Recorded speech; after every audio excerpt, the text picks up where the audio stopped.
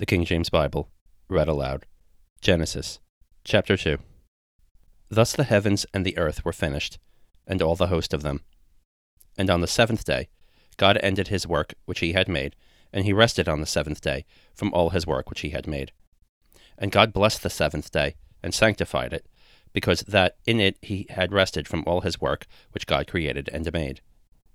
These are the generations of the heavens and of the earth when they were created. In the day that the Lord God made the earth and the heavens, and every plant of the field before it was in the earth, and every herb of the field before it grew, for the Lord God had not caused it to rain upon the earth, and there was not a man to till the ground. But there went up a mist from the earth, and watered the whole face of the ground.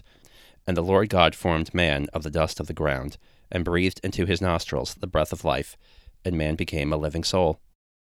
And the Lord God planted a garden eastward in Eden, and there he put the man whom he had formed. And out of the ground made the Lord God to grow every tree that is pleasant to the sight, and good for food, the tree of life also in the midst of the garden, and the tree of knowledge of good and evil. And a river went out of Eden to water the garden, and from thence it was parted, and became into 4 heads. The name of the first is Pizon.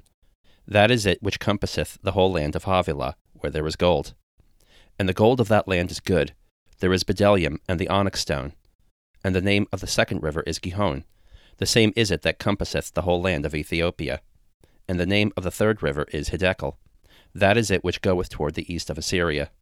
And the fourth river is Euphrates. And the Lord God took the man, and put him into the garden of Eden, to dress it and to keep it.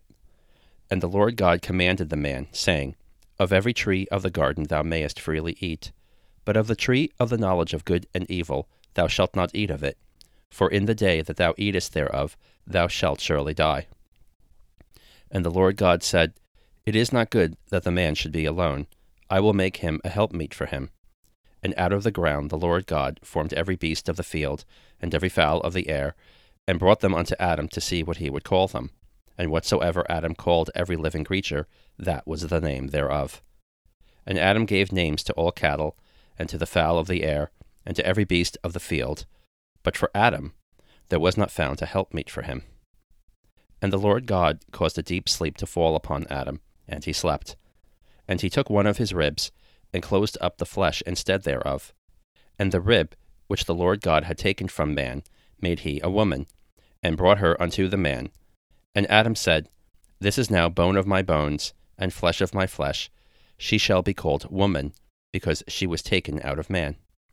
Therefore shall a man leave his father and his mother, and shall cleave unto his wife, and they shall be one flesh. And they were both naked, the man and his wife, and were not ashamed.